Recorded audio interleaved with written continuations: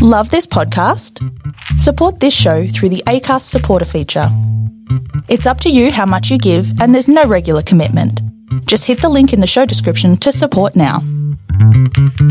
Welcome to another episode of 30 Minutes with DailyStraits.com. This is your host, June Rumley. Our guest today is New Zealand-based entrepreneur Steve Pirie, the founder of Wander and Wonder. Steve is a serial entrepreneur who started working on his ventures at a tender age of 19. His naturally curious mind has led him to co-found and sell many successful businesses, including Unleashed Traveled, named by the BRW, one of Australia's 100 fastest growing startups businesses in 2011 and 2012, Nurture Change, Nurture Her, and Unplug Fiji. Recently, Steve has fused his passion for events, mindset, education, travel, health, and wellness at Wander and Wonder, an ecosystem created to inspire a new way of thinking and a new way of being. His company brings together innovation, consulting, travel, and learning. His team collaborates with people and brands to unleash their most innovative ideas, events, and experiences. Steve also offers ideation and growth strategy sessions to startups and established businesses in the travel, events, and business space. Companies hack their naturally curious mind to get ideas and connection for your business and their lives. Without further ado, let's bring Steve to the show and ask him all things about his entrepreneurial journey to date. All right, sorry for the long introduction.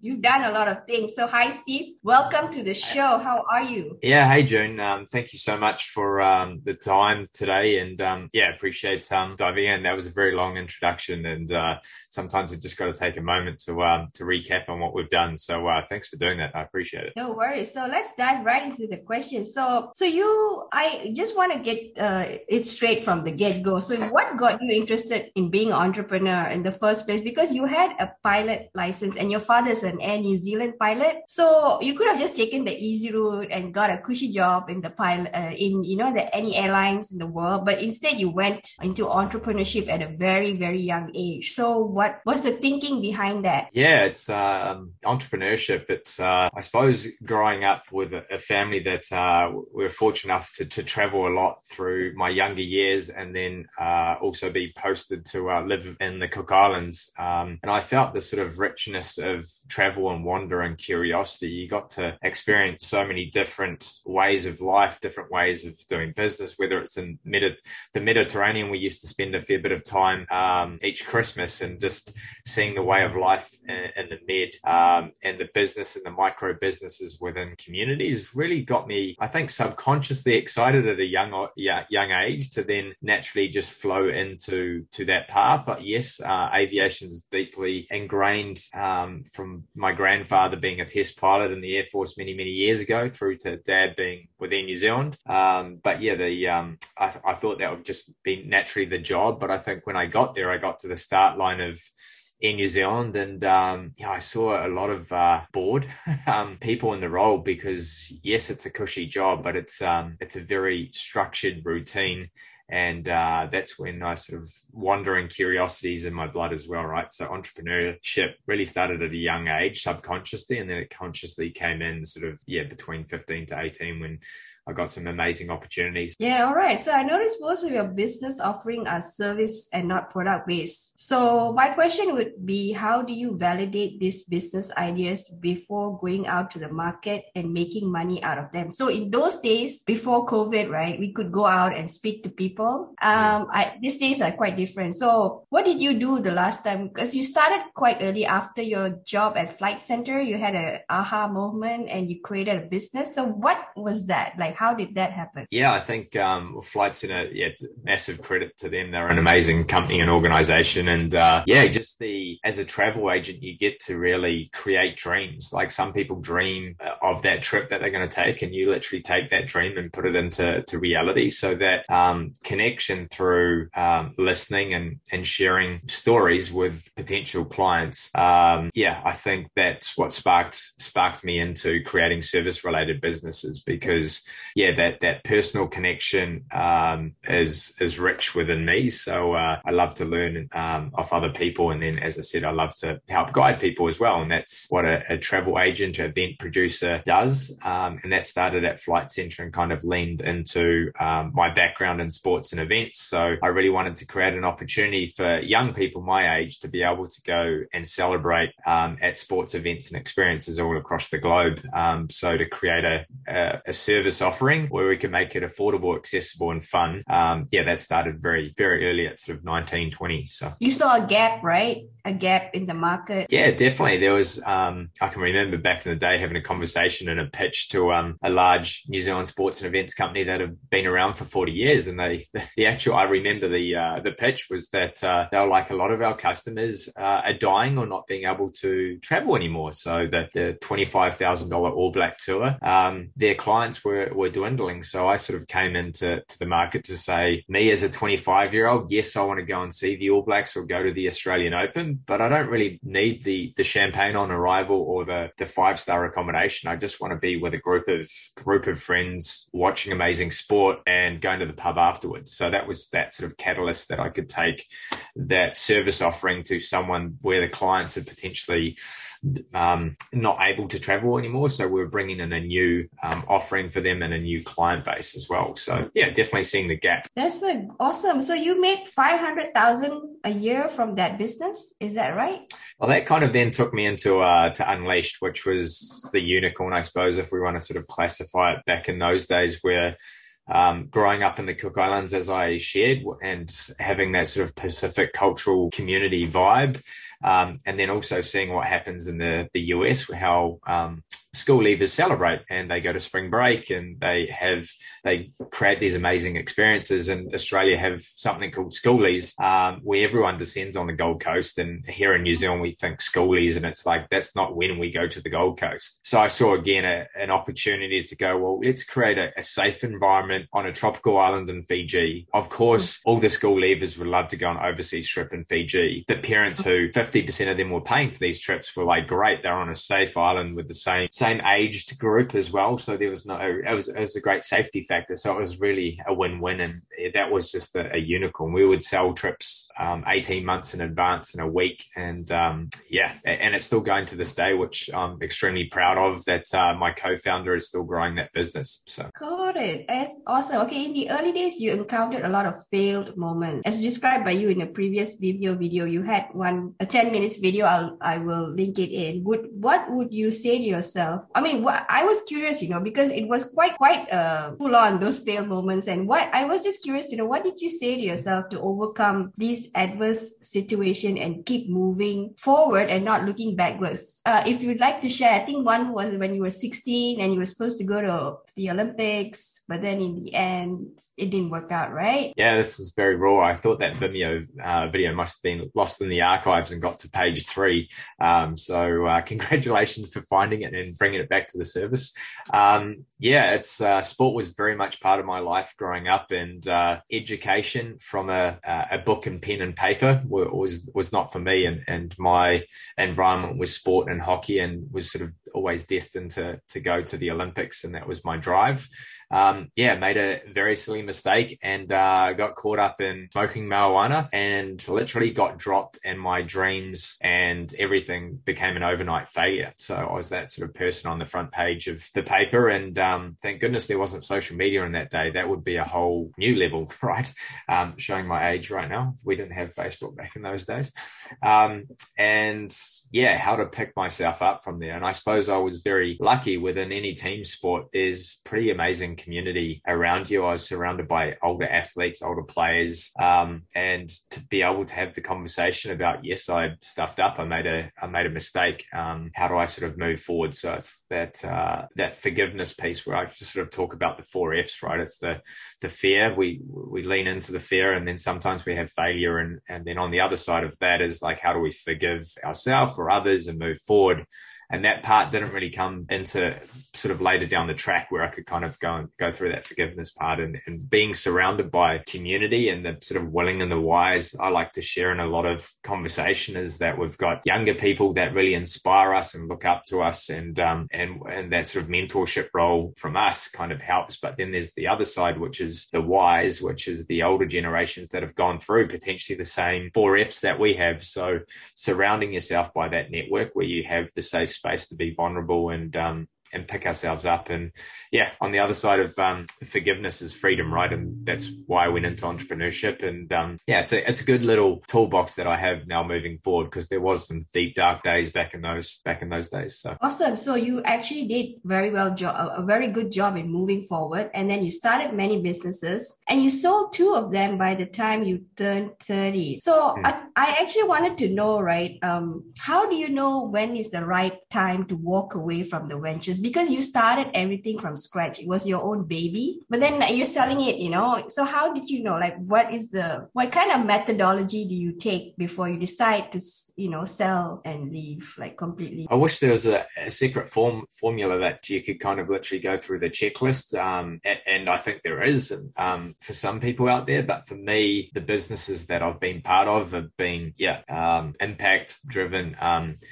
And also, as you said, bringing it into the world. It was a baby, right? So I think for me, it's very energetic around, and the momentum as well. So just like when I got to New Zealand and I was like, oh, wow, this is going to be a very straight motorway without the opportunity for curiosity to try things and to be able to bring other ideas and experiments in.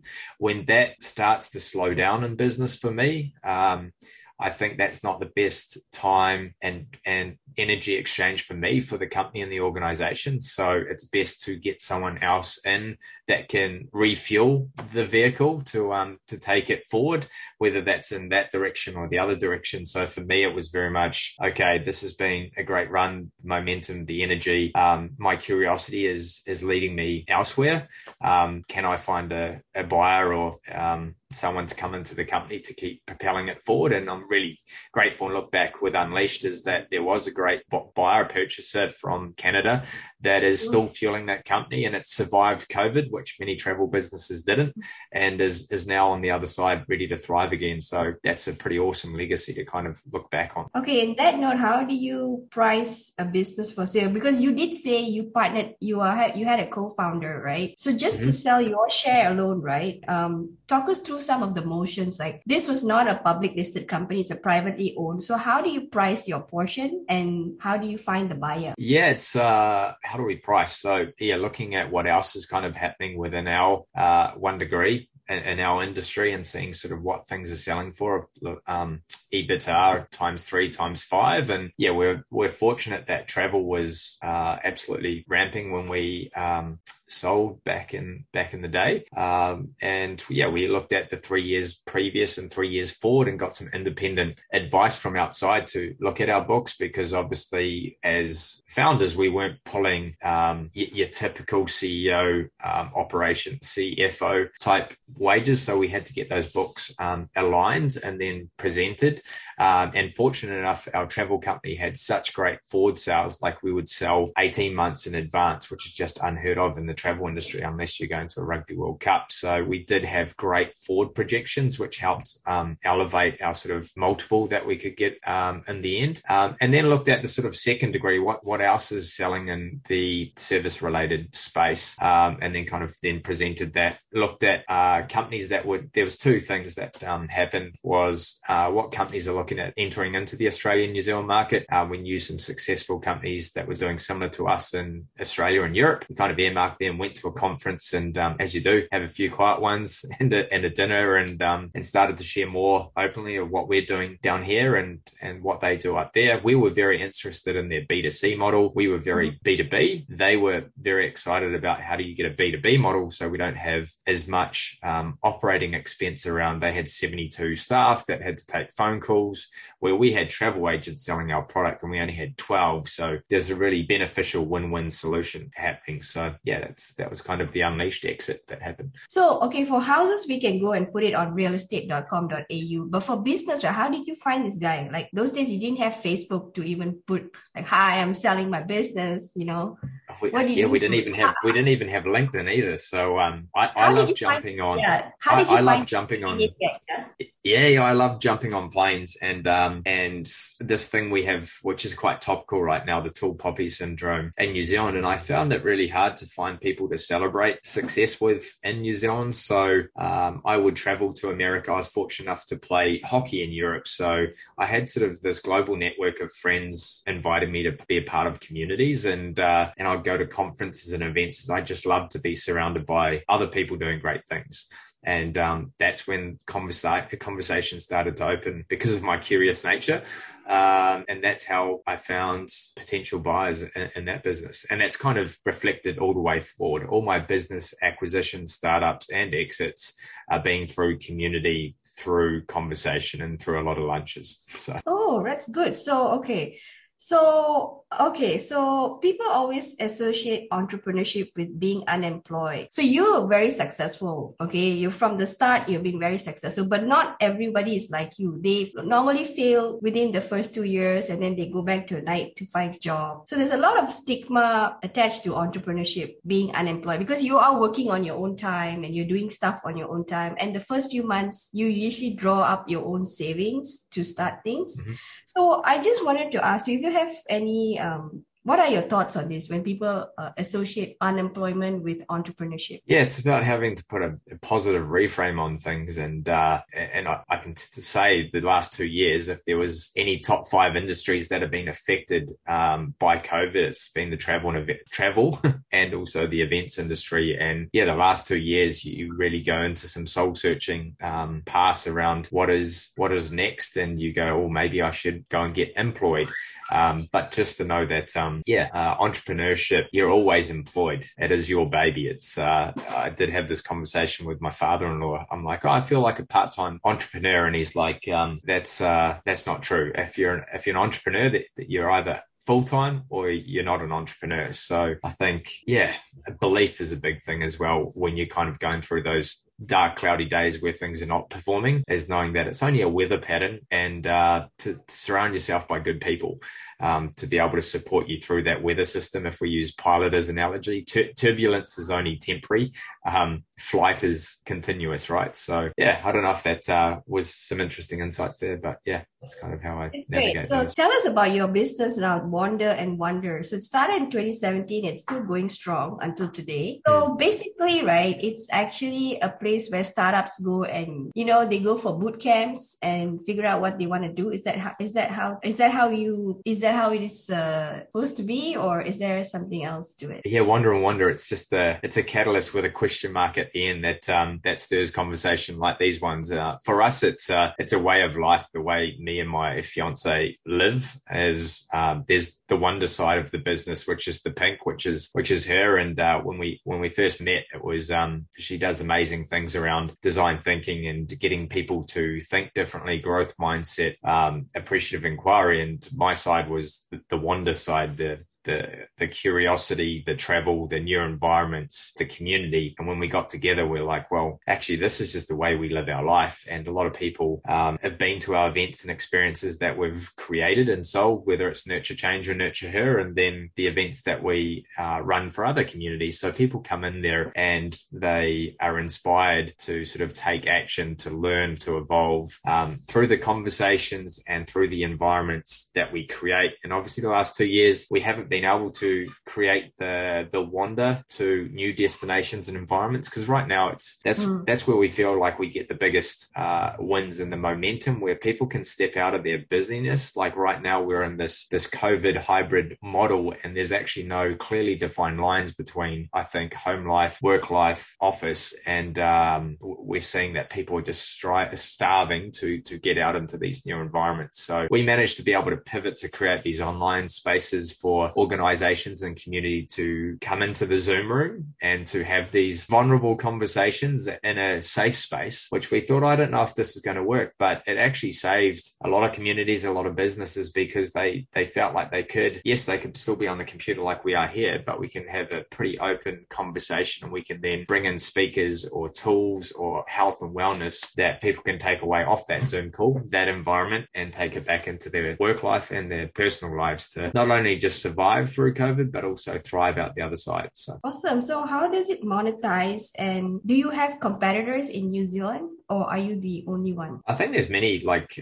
experimental agencies out there, marketing agencies, HR agencies, but we like to not clearly define ourselves, because the only thing that is constant right now is change. So we are sort of agile in the way that right now, Sarah, my partner, is back in the corporate world, taking the design thinking and the design work that she's done back into corporate New Zealand. And so we're doing this sort of inside outside approach, whereas sometimes it's so hard to get into these corporate organizations because they don't see sort of value in curiosity, wonder, and what might be fluffy topics. But right now they're actually moving things forward in the design sphere. To define something right now, I don't think is in our best interest, but what is performing on the outside is right now travel is reopening, and Island in a Box, which is an offering we have to take all our wisdom from bringing people together, communities together in environments. The window is open now, and what has people missed most over the last 2 years is connecting with family, connecting with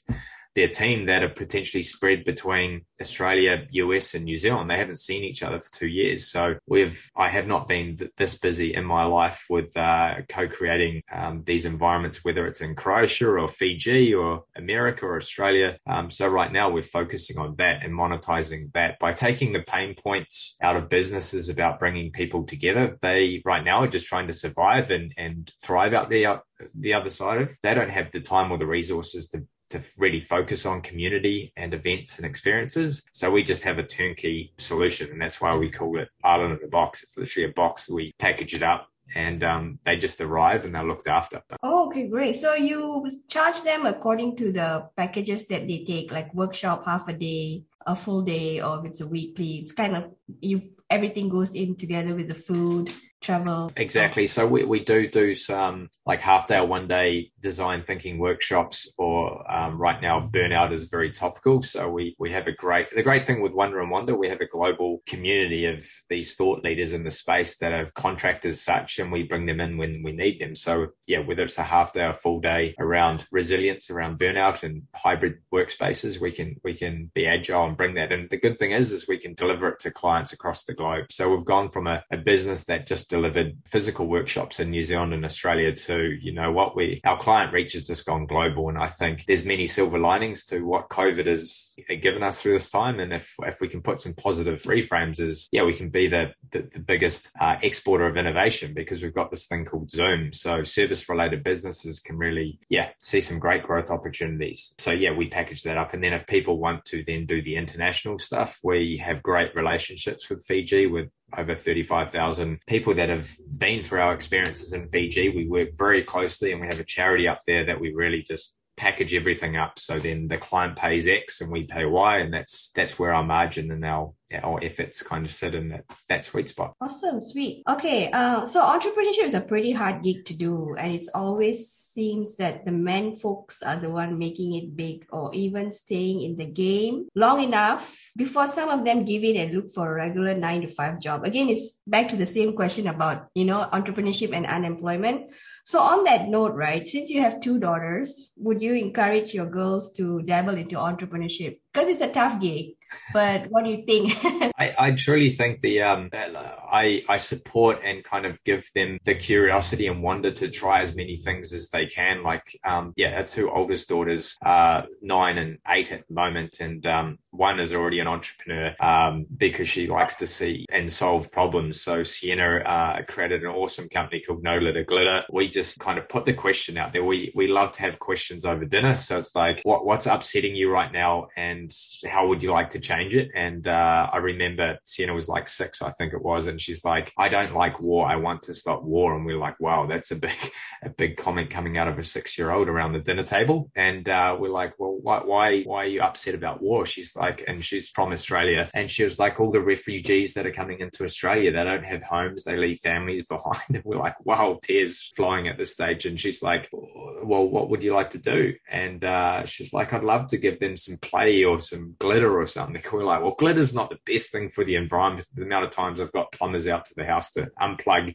drains with glitter, we like, well, maybe there's a biodegradable glitter. And we found it. It's 98% biodegradable. And she put it on Kickstarter, I think it was, and she had to fund the first $2,500 to get a first batch. And we just put it out through our network and our awesome community, and we had like 120 people from 16 countries raise the $3,500. And now she's had her podcast, right? So I think entrepreneurship, if you can at least give them some opportunities to try it while they're young, they might end up being a doctor, and that's okay. But I feel like just being able to give them the opportunity. There's going to be more entrepreneurs which are working within corporates, and then I think this agile way of working, like to expect loyalty out of the next generation of workers. I think they're going to be working on 4 or 5 things at once, and that's okay. That's a really cool answer. So is she still doing it, your daughter? She is, yeah. We had the school market the other day, pre-COVID, and